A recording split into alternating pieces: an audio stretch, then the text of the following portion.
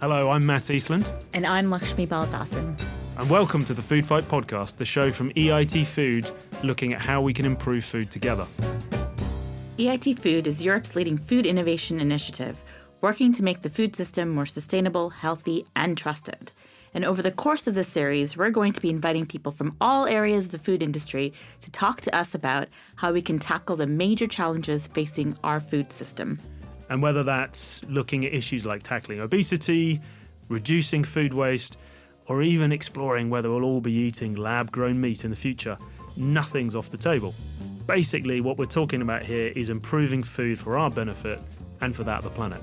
So for our very first podcast, we're going to be asking the big question, can we really feed 10 billion people by 2050? Matt, what do we mean by this question? Well, we all know that the world population is growing. So according to United Nations research, the world population is projected to increase by about a third by 2050. That's 10 billion people. And to feed this population, it's estimated that we're going to require a 60 to 70% increase in global food production compared to what we have today, which is a massive number and poses a load of challenges. Can we actually feed everyone? Break it down. Well, firstly, there's the question of, are we physically capable of producing that much more food? Do we have that capability? Secondly, how can we ensure that we can produce a high enough quality of food to properly sustain us? And all of this is going to have an inevitable negative effect on the planet, right? Yeah, there's a long list of incredibly scary stats here. So food production is responsible for up to 30% of global greenhouse gas emissions, 70% of fresh water withdrawals, and the food system industrial activities require about 26% of the EU's energy consumption. Yet, despite the massive drain on resources and the planet, we then waste about a third of all our food globally, which is a massive shame. And I could go on and on. So the question really is, can we really feed 10 billion people by 2050? Wow, okay, so it sounds like we've got lots of complex issues to solve, and we know that some great initiatives taking place globally. And in the studio with us today, we've got two experts. So first of all, we're joined by Professor Corinna Hawkes, who's the Director of the Centre of Food Policy at City University London. Corinna's mission is to help the world eat better through better diets that are good for the planet too. Thank you for inviting me. And our second guest is Stephane Durand, who's the Director of Agri-Food Quest at Queen's University Belfast, a leading innovation centre in Northern Ireland, focusing on tech and innovation in the agri-food sector. Queen's is also EIT Food's partner. Great to have you here, Stephane. So by way of introduction, can you give us a quick overview of what you do? Yes, glad to be here, and thank you for the invite. So Agri-Food Quest is a competence centre funded by Invest Northern Ireland for the local industry, and it's local problems really to be solved between academia and the industry. But those local issues, when you look at it in detail, they actually are perfect pilots for the global issues as well. I'm also working within the Institute of Global Food Security, which is tackling the big issue of the food sector, in particular in relation to food integrity, but also in relation to food and health, and finally, sustainability. So looking at this question, we also need to think about changing habits and attitudes. So Corinna, this is really where you come in. Can you give us a brief insight into your work? Sure. Well, I'm a Director of the Centre for Food Policy at City University of London. And as a centre, we are concerned with educating the next generation around food policy and food systems issues. And we have a master's programme. And we also can gather evidence and conduct scholarship into how food policy can effectively address the big challenges of the global food system. My own work is around the healthy eating space. In fact, to me, that's not so much about habits and attitudes, even though that's very, very important, but it's actually about driving systems change and understanding how you can change the food system in order you can change what people eat. And I'm particularly concerned with how we design and deliver policies that are actually working for people, particularly those who experience disadvantage. That's an interesting term that you brought up, food system. So I guess before we really unpick this large question about feeding all these people on the planet, can you explain a little bit about what you mean by food system and why it's struggling to cope? Sure. So the food system is essentially everything and everybody involved in bringing food onto people's tables and the relationships that those processes have with our economic, political, environmental and social realms. So it could be kind of everything because so much in the world is involved in somehow getting food onto people's tables. And the reason it's so important is that the policies and incentives of that system impact what we eat, they impact the environment, they have political implications. Food is often used as a weapon of war, for example. Food is a massive economic sector. So if we don't tackle the problems of this big food system, then we're not tackling the major challenges of the world today. And that's something, I mean, you're talking about some big stuff there. It sounds scary. Are you concerned and scared about this big challenge that we all have to tackle? Well, I mean, I've been doing this work for about 20 years now, and I think at first I used to find it really scary because it is really scary. But you have to get up in the morning and just get on with your work, really. So, I mean, my philosophy is just get up and get on with it.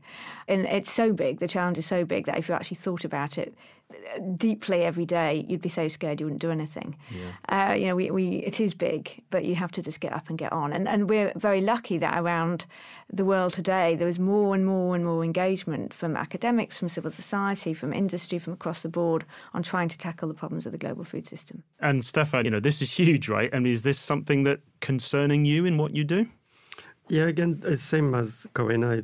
The issue is not really concerning. It's more about really how do we do something about such a big question and segment it into different areas that eventually we can really solve. So policy is one part of it. Mm-hmm.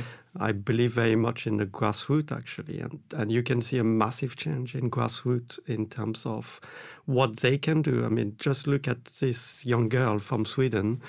Greta Thunberg is really, by just purely saying what she thinks, suddenly it's attracting millions of young people who are saying, hold on here, she's got a point. So it's those kind of grassroots that I see really are going to make an enormous change into the way that we manage food across the world. Completely agree. And I think one of the things we were thinking about when we're looking at this from EIT Food perspective is we're talking about 2 billion extra people, but they're not going to be in the Western world. The population is going to be growing around the Indian Ocean. And I mean, for me, culturally growing up, eating a vegan and vegetarian diet was part of my culture. It was only when I moved to the Western world, I had McDonald's shoved into me. So how do we, us in the West, focusing on feeding 10 billion people, how do we ensure that we take into account where the population is going to be and how do we work with the existing diets of where the population is going to grow? Well, I think there's a harsh reality that we consume too much. Not necessarily the poorest aspects of society in Western countries at all, but we consume too much meat, we consume too many calories, and that goes across the board. We consume too much energy. There is a situation of overconsumption, which is directly incentivized by our economic model. And we have to face a harsh reality that we're going to have to reduce some of that consumption to spread consumption more evenly because there are other parts of the world and other populations who need to actually have more. So it's a difficult challenge, especially when we're brought up in an environment that implies that, more is more and more is good and you can have this, but there are costs to it. And technology has some solutions, but unfortunately we are going to have to think about how we're going to reduce our consumption. And Stephane, do you agree with that? I mean, if we do all reduce our consumption, and maybe we have to, is that something which is going to impact the farming industry? I mean, now you introduce an enormous question, so I'm going Another enormous question. An enormous question, absolutely. And the answer is that the farmers are the most resilient people in the world, yes, and they've been resilient already for a long, long time, and they have to be resilient based on the weather, based on many different aspects of it. But I'm going to take a step back a bit, really, in this aspect. I was privileged 2 days ago. I was in Belfast, where my home is, and it was a conference with Jonathan Porritt, CBE, and he's probably one of the best-known environmentalists who has been banging at the drum for the last 50 years in the UK. And I go back really to this aspect of equity because that's what he puts at the center of it. And unless we can really solve out this equity aspect of it, we will never be able to feed the 10 billion, let alone currently the 7.5 billion. But what he said really, I thought, it struck a chord for me. He said something, the vision should be, how do you develop a sustainable creation of wealth for the longer term? And I thought that was such a fantastic phrase to think about. We're all in it together. But if we could really create wealth in a sustainable manner across the entire society, then we'll solve the problem. And currently, really, the reality, we cannot feed 7.5, let alone 10. So the issue really of are the farmers going to struggle or not? No, they need to adapt. And they are the best to adapt. And policy becomes such an important aspect of it. So last 30 years, when you talk to farmers who have gone through education, so agriculture education in the UK, they've been taught to produce one thing brilliantly. That's what they've been taught.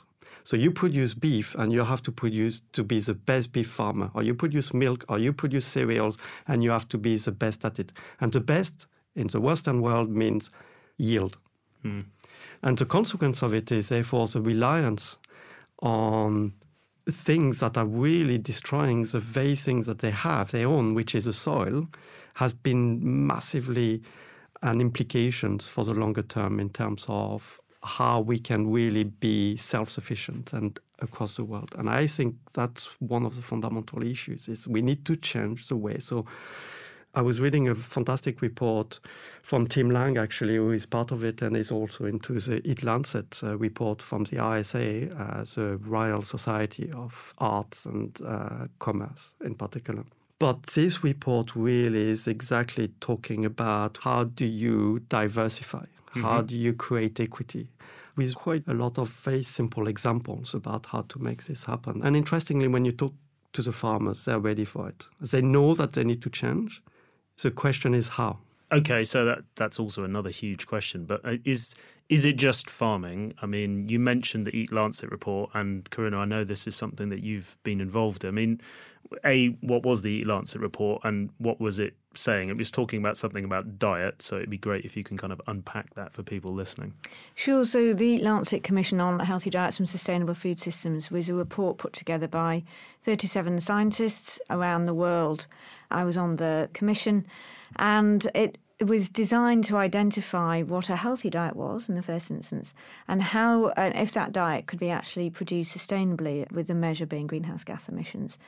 So it produced a diet, the Eat Lancet diet as it's now being called, which sets out what we should be eating as a planet in order to promote our health, as well as in order to protect the planet and remain within planetary boundaries. In fact, it's actually rather difficult for the global population to eat healthily and still remain within planetary boundaries. There was a lot of emphasis when it came out on the fact that we need to reduce our meat intake in particular, in order to try and stay within planetary boundaries. But doesn't that mean that there's going to have to be like a massive behaviour shift in the way that people eat? And if that's the case, how do we do that? Yeah, I mean, people are going to have to consume less meat, but that's largely the wealthier populations in the wealthier countries. There are actually some populations who would benefit, or at least their young children would benefit from eating a bit more meat, and that's, we're talking very, very, very small amounts of meat. And some people are vegetarians, and there are moral objections to eating meat, but small amounts of meat can be very nutritious, particularly for young children who are at risk of malnutrition. So really, mainly it's about high meat eaters reducing, but it's also about the junk food epidemic. So you mentioned McDonald's earlier. The growth in processed foods, industrially manufactured foods, which draw on the food which is produced. So much of what is produced as cereals or oil seeds, which are then ground up and processed in some way, as sugar is another one, and used in these processed foods. And so diets have gone through this radical shift from being more based on the basic food groups to including these processed foods. So that, combined with meat, combined with a much higher intake of vegetable oils, which are very very calorific, is leading to a world which is much more affected by overweight and obesity and diet-related chronic diseases than ever before. So we have this lethal combination of undernutrition, which includes underweight, what's called stunting when kids don't grow properly, micronutrient deficiencies, combined with overweight and obesity and diet-related non-communicable diseases. So it's a tricky one, and my work is all focused about how you change that. And you need change. I mean, I could talk about it for a long time, so I'll just give three basic points that you need change at multiple levels. So that's about saying, if you've got the Lancet diet or any kind of food-based dietary guideline, to be honest, they're not perfect, but they broadly indicate what a healthy diet is. We need agricultural producers to produce that diet. But then we also need the food distributors to make sure that can be distributed and not wasted, because there's a huge problem with food waste. And there tends to be disproportionately large waste among fruits and vegetables and legumes as well for perishability and storage issues. Then we need to make sure that that diet doesn't disappear into the highly processed, industrially manufactured food when it's processed and it remains healthy. So if you're producing tomatoes, they stay as tomatoes, not go into ketchup, that kind of thing. And then we need to make sure that that diet is retailed through the system. So we need to completely realign our food system from producing more food through higher yield to producing the right kind of food. And that's throughout the system. It's not just about agriculture, but it's all the way through the system. So that's the first piece. And then the second piece is around understanding people's lived experiences that influence it, lived realities that influence the foods that they eat. So if you're living in a very disadvantaged situation, trying to work 2 jobs and feed your kids and have very little money, there's a reason why you would buy certain foods which are neither good for your health nor for the planet. And the work that I do as Vice Chair of the Mayor of London's Child Obesity Task Force, we're very much looking at that and trying to understand the reality of people's lives. And then these are the 2 areas of evidence, if you like, that we need. And then the final piece is to innovate action at all levels. So that's at the policy level, it's at the grassroots level, it's at the industry level, it's at the level of social, technological and policy innovation. So there's a tremendous amount of possible tools out there. There's no shortage of approaches, of ideas of how to make change. It's a question of actually getting them implemented. And as soon as you do that, you face barriers. You face economic barriers, you face pushback. There's all kinds of reasons why you can't take these actions. So then it becomes a political question. And how do we address the politics and the economics, political and economic question, and break down those barriers and redesign the economy? I'm a great believer that the big change has to be redesigning the economy in order that we can actually get these actions implemented. Currently, are there any cultures globally that have got it right? Sure, yeah. I mean, I get asked that question a lot because it's a really good question. The answer is that no country has got it right, but there are some actions that some countries are taking which appear to be working, and there are some localities within countries where things appear to be working. So that's kind of a mixture of where you find communities that haven't really changed that much. They're still living quite traditional lifestyles, or I don't like the word traditional, but lifestyles which are not very modern in the sense of, not being invaded by lots of junk food and not being part of a very mainstream economic system. And then there are particular initiatives and actions which appear to be working. And then there are some cultures which appear to be more resilient to change. So people often cite Japan and South Korea, for example, as being countries that still have good aspects to their diet, but those countries are changing rapidly too. So there's nowhere really that has got it all right. But there are examples of where policies are being pushed forward in a positive way. So if I can give the example of Chile, recently the country has taken a very strong stand against obesity. They have very, very high rates of obesity in Chile and very minimal rates of undernutrition. So there's a lot of work there around labelling and marketing and trying to give information to consumers and stop those kind of junk foods from being so attractive to consumers. But they've got a massive problem. So you can't say, they've got it all right. One of the reasons they're taking so much action is because they've got such a big problem in the first place, one of the largest problems of obesity in the world. So the way that I prefer to see it is who's taking the most innovative action and who's taking the strongest action that we can use to inspire and say it's possible, change can happen. And on that point, so you're talking about innovation and the people driving this. Stephane, I mean, have you sort of globally, have you seen any really interesting innovations in this space that are going to help feed 10 billion people by 2050? Hundreds of things that is going on, and feeding 10 billion has got so many different aspects to it, because you need to think about regeneration of soil, you need to think about really resilience of climate change, you need to think about one of the biggest problems that is going to hit the world, really, and is already hitting the world, which is water deficiency. And it's probably the one that is going to come first in many ways. And as soon as you have water deficiencies, you need to adapt your agriculture and the way that you produce food to the fact that you should produce less water. So an example, simple example, is California is deficient in water for many, many years.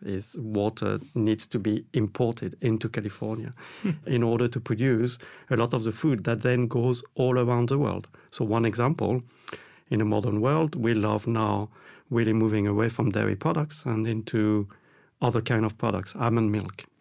So 90% of all the almond is coming from California. In order to produce one almond, it needs 5 liters of water. Oh, wow. I'm guilty of this.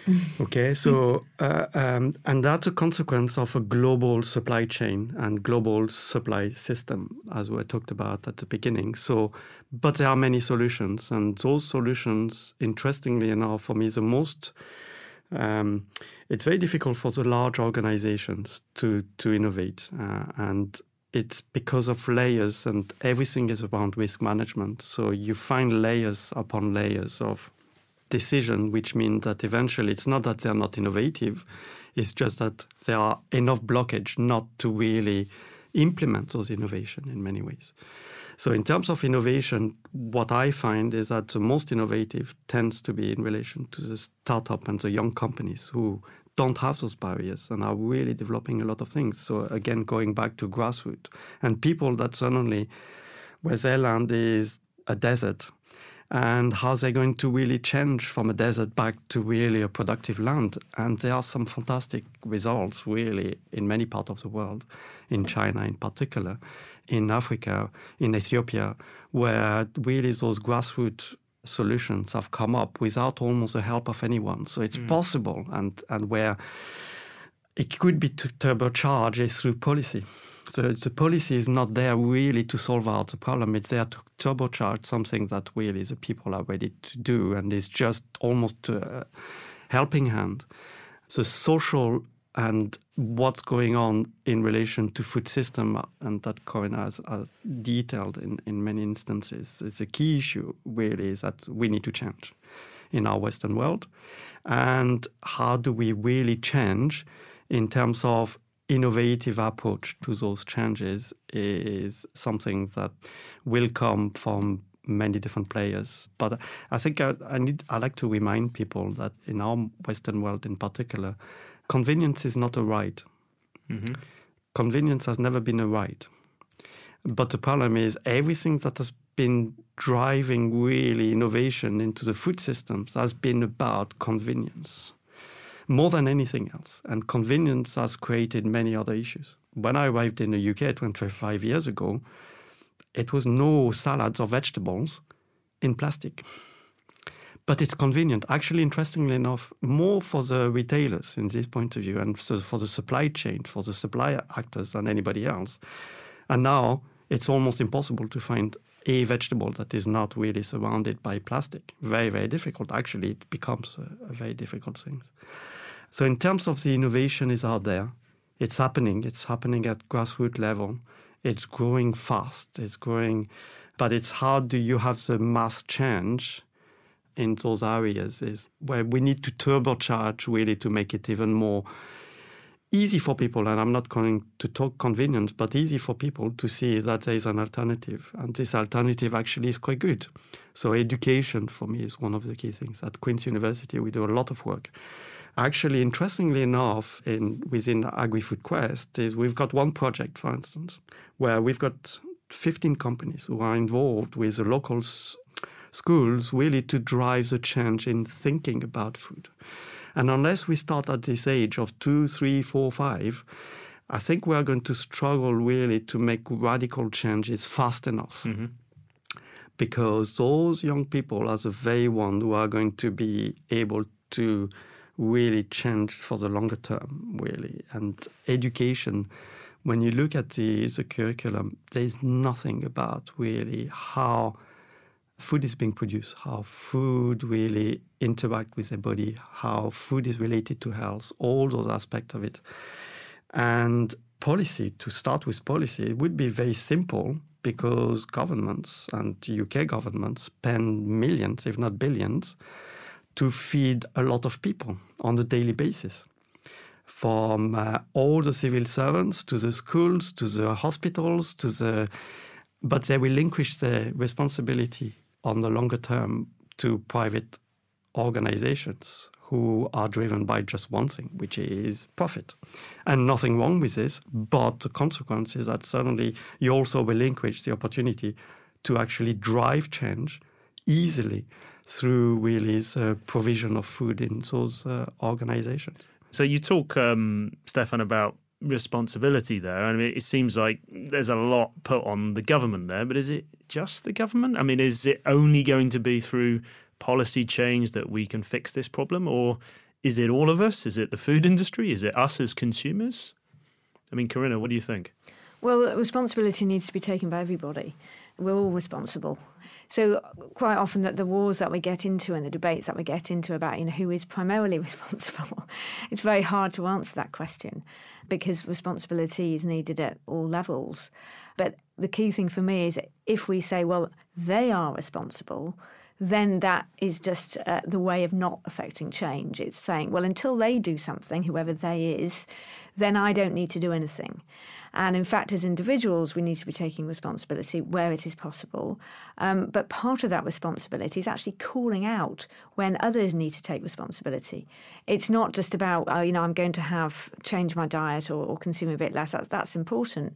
But it's also actually about recognising that others do have responsibility. Because the last thing that we want is the whole thing to be placed on so-called consumers to take all the responsibility, because it's impossible for consumers just to change what they are doing. One, if they're subject to disadvantage, as I mentioned earlier, but second, if they're not being helped along the way through policy and innovation. So I think the simple answer is everybody needs to take responsibility. And do you think businesses have a role in that as well? Are they going to be sort of pushing this, or is actually there going to be a bit of a disconnect for them where actually potentially we're asking businesses to be more sustainable, to be more responsible, maybe even encouraging people to eat less food? Is that going to work? Yes, and it's the one area they don't like to go. They're happy to change the food that they're providing and to tweak it a bit, but to actually say, we need you to sell less, whether you're, if you're a big supermarket and we're saying, as a supermarket, we want you to sell less food to people, it doesn't go down very well. No. Yeah, we need businesses to stop selling unhealthy food to children or marketing those kinds of food to their children and their parents. We need businesses, small businesses, we're talking globally here, and small entrepreneurial businesses and street vendors and the businesses that serve people who live on very, very low incomes in situations of disadvantage, just to be providing healthy food. But you're not going to get any of this without a policy framework that incentivises the production and sale of healthy and sustainable food and disincentivises the sale of large quantities of meat and junk food. So that's what I mean by you need responsibility at all levels. So everybody has a responsibility, everyone needs to act, but it needs to act in synergy. And for that, what you need is political leadership. And that's what we don't have enough of yet. You need to have political leadership at the highest levels who say, this is serious. And I know that we can solve this problem, and I'm going to make that happen. We have not seen our political leaders do that yet. We have some great examples in this country, in Europe and around the world of action, but we don't have that true political leadership that says this is a big problem and there's some big solutions and there's some solutions across the board and I'm going to work single-mindedly to make this happen.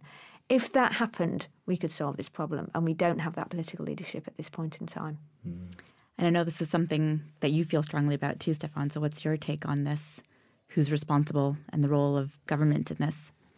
I mean, I totally agree with Corinna. It's everyone within really who are involved in food, which is basically every one of us, because we eat every day, or hopefully. And they're the producers and the supply chain players and the retailers and the farmers. But yes, the consumer will need to change, and the change, you need a change in their own framework in order for them to start doing something different.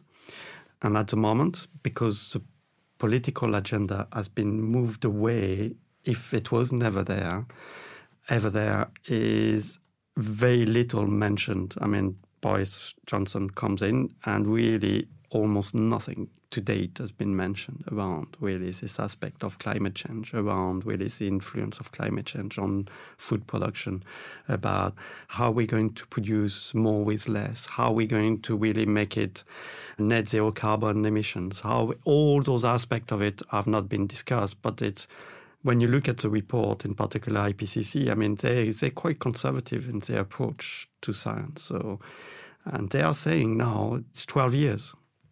It's 12 years to change. And unless we change, and why climate change is the center of it is because if suddenly you've got really high period of really intense heat and high period of intense water, then the system is not really resilient enough to produce really during those conditions. All this, therefore, has implication of policy right now. But I believe that changes will happen from the younger generation, will happen from, and I mentioned about the 2 billion. They are the one who are going to make the change. So why don't we make it easy for government then? You know, we've got some really good minds in the studio with us. You know, why don't we think about a utopian food industry? So if you could kind of go back and redesign the way that we produce and consume food, what would you do differently? You know, can we crack this for the government right now? The easy one is, first of all, the current policy across the world has been driven by one policy, really. And the policy has been with cheap food. And cheap food for the last probably 50, 60 years. Because it gets really the people off the back of the politicians. So it's easy in many ways, because guess what? If suddenly there's not enough food in the plate, then that's the first thing that will happen. It'll be revolutions. So the cheap food has been really a center of policies in US, policy in Europe, policy in most part of the world, really. And now the perversion of it is that there's too much being consumed because it's so cheap. And the ones who don't have the food will actually survive better from purely buying enough food for their children if they buy cheap food, which is also full of calories and very little in nutrition. So all these policies around cheap food needs to change, but that's where really policy is so important, is you need therefore to subsidize in the right areas. Subsidies are happening. They're happening for the wrong reason and with the wrong people. So a good example for me is around subsidy, a simple one really that could happen. Subsidy around carbon. The current subsidy around carbon in the world is $300 billion a year. Wow. Okay.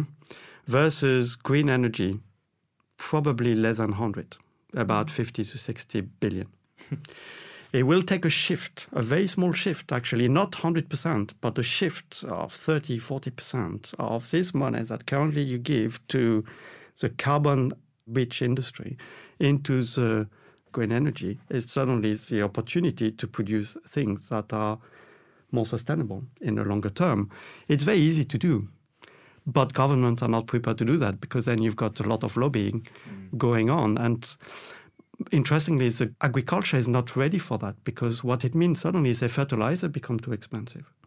And therefore they cannot produce enough. And therefore they cannot get enough money for the food that they produce. And so the whole system is interconnected. So how do we get all this in balance at the right time is really a very complex world issues that cannot be solved just purely by the UK. In the UK, we produce less food than we consume. So therefore, we import a lot of the food that we need. Yeah. So it's really important how we think about how all those key players that can make a difference really receive almost a nudge. And they will not get a nudge unless really the grassroots is making their voice heard. And I think it's just the beginning of it. It's happening. But as Corinna is saying, not fast enough. So same thing to you, Corinna. If we can hit Control-Alt-Delete, start all over again, how would you create the food system? Well, I'd start by having a public policy that supported diversity at point of production. So that would be a transformative policy. As Stephane has said, the focus has been for the last decades and decades on productivity as the goal of food policy. And that was laudable. It was because they wanted to feed the world. You can't say, oh, those stupid idiots. Actually, it was a very sensible thing to want, which is to produce more food to feed the growing population. But it led to this specialisation and focus on productivity and yield. So the first thing I would do is to completely change policy so that it was incentivising farmers to produce on-farm diversity, landscape diversity and diversity within countries. That is a completely different system to what we have now, and I think it would have effects that I can't even predict. But that's what I mean by transformative policy. If you take a systems approach, I think we need to take a systems approach to these issues. It's like, what are these big policies which are transformative? And policies that support diversity of point of production is one of them. The second one is I would change the nature of competition law to break up the concentrated large industries and completely scatter them and break them up. Even though quite a few of them are doing really some quite good things now, I can't deny that, and I'm not suggesting they should stop doing that, and there's perfectly decent people, very good people in some of those companies doing good things. But if we're talking big vision, let's break them up and let's start to think about how we organise our businesses, how we stimulate innovation and entrepreneurship in the private sector in order to produce healthy and food from sustainable food systems. For that, we need to start again. You asked about starting again. And then the third thing that I would do is to introduce education, skills and literacy from practically the point that you are born, which means that breastfeeding is really important. And then as soon as possible to be surrounding kids in a very, very comprehensive way with every message, every incentive, every encounter that they have with the world is about saying health and sustainability, and it's enjoyable and it's fun and it's going to lead to a better life for you. So that's a whole kind of education, skills, literacy piece, which would have to be hugely comprehensive. But to get to those first three very radical, very, very radically different things, we need to start to educate the elite. So at this point in time, I mentioned political leadership is vital. We need to have leadership at the levels of politics, at the level of the economy, at levels of business, at the level of education, at all levels, who understand that these issues are connected and that we need radical change, but we can move towards radical change. And often in the people I encounter, fantastic people out there, but they just don't quite get it. And that's what's so important about our master's programme. It's why we're developing professional development programmes for education as well at my Centre for Food Policy. But it needs to go way beyond that. So when we're talking about education, let's remember we're also talking about the education of the elite. So your point about education is really an interesting one, because a lot of the questions we get from our Twitter audience is, you can educate the public about healthy behaviors, but then how do you link healthy food and tasty food? How do you ensure that consumers are going for both? I mean, it's absolutely vital. And there's no reason that healthy food it cannot be delicious. Unfortunately, though, because kids are targeted with these very, very sweet foods from a very young age, they get very accustomed to it. And that's what they associate with being delicious. I mean, it is delicious, extremely likeable, extremely easy to like, and the food industry engineer it in that way. There's a brilliant scheme here in the UK, which is from a Finnish scheme called Saper. It's called Taste Ed here in the UK, run by B. Wilson and others, which is about exposing children to fruits and vegetables. And many of them have never been exposed to them before. And they're picking them up, they're thinking about the texture and they're stroking them and kind of getting used to them. It's about educating or exposing, and the word educating isn't quite right. It's about exposing, about learning about healthy food that is also delicious. And if it was like everyone needs to brush their teeth, we teach that from quite a young age. If we just said, okay, one of our essential aspects of education is to expose kids to healthy and delicious foods, that would completely transform things. But as part of that, you need to get rid of the junk food. You need to cut it out and you need to protect children from it so it doesn't get in the way. I consider it's a kind of a big brother. That industry is targeting young children with this junk food, and it's intruding and getting in the way of healthy learning, which is affecting their long-term health and the health of the planet. And I guess, I think in terms to wrap up on a positive note, Corinna, what are you most hopeful about? What are you seeing some changes? Are you feeling like, yes, there is hope? We are going to be able to feed 10 billion people by 2050 in a sustainable and healthy way? We will if we get the political will and the economic changes that I need to make that happen, and all the other changes. So yes, it's possible. We all need to be driven by the idea that something is possible. Like Stephane, I see a lot of innovation going on, a lot of action going on around the world in policy, in production practices, in civil society, in certain parts of the business world. And I think what I'm most excited about is really developing a new vision, if you like. I think that we are moving towards a greater understanding of a vision we need to get to. So that, to me, is a plate of healthy food produced from a sustainable and economically viable food system. So what I'm excited about is communicating that vision and unleashing innovation of different actors across the system to say, what can I do to achieve that plate? And there's many, many actions that are going on around the world that can help do that, from the very, very smallest level to the large level. And I'm not going to pick out any one in particular, but I think I'm excited about that action, and I'm excited about championing it, which is something I try and do. I'm excited about connecting it, which is, again, something that I try and do. And I suppose my vision is of when there's a real global movement saying this is our vision, and we're just going to get up in the morning and we're just going to do what we can. We're going to share lessons, we're going to feed off each other, and we're going to push forward change as fast as we can. I love it. Join the food fight. And Stephane, are you hopeful? Are you excited about the future, or are you a bit more pessimistic? My glass is always half full, never half empty. Today, we can feed 10 billion easily, except that at the moment, we don't know how. But we could. So that's the important part. I really almost going to jump on what Corinna has said just earlier on, because that's the most exciting part for me, is that the young people. And the young people are already so connected, so interconnected, so communicative with each other. It's a community already of young people. And it's happening at a pace that really neither politician nor civil societies really comprehend. But it's happening.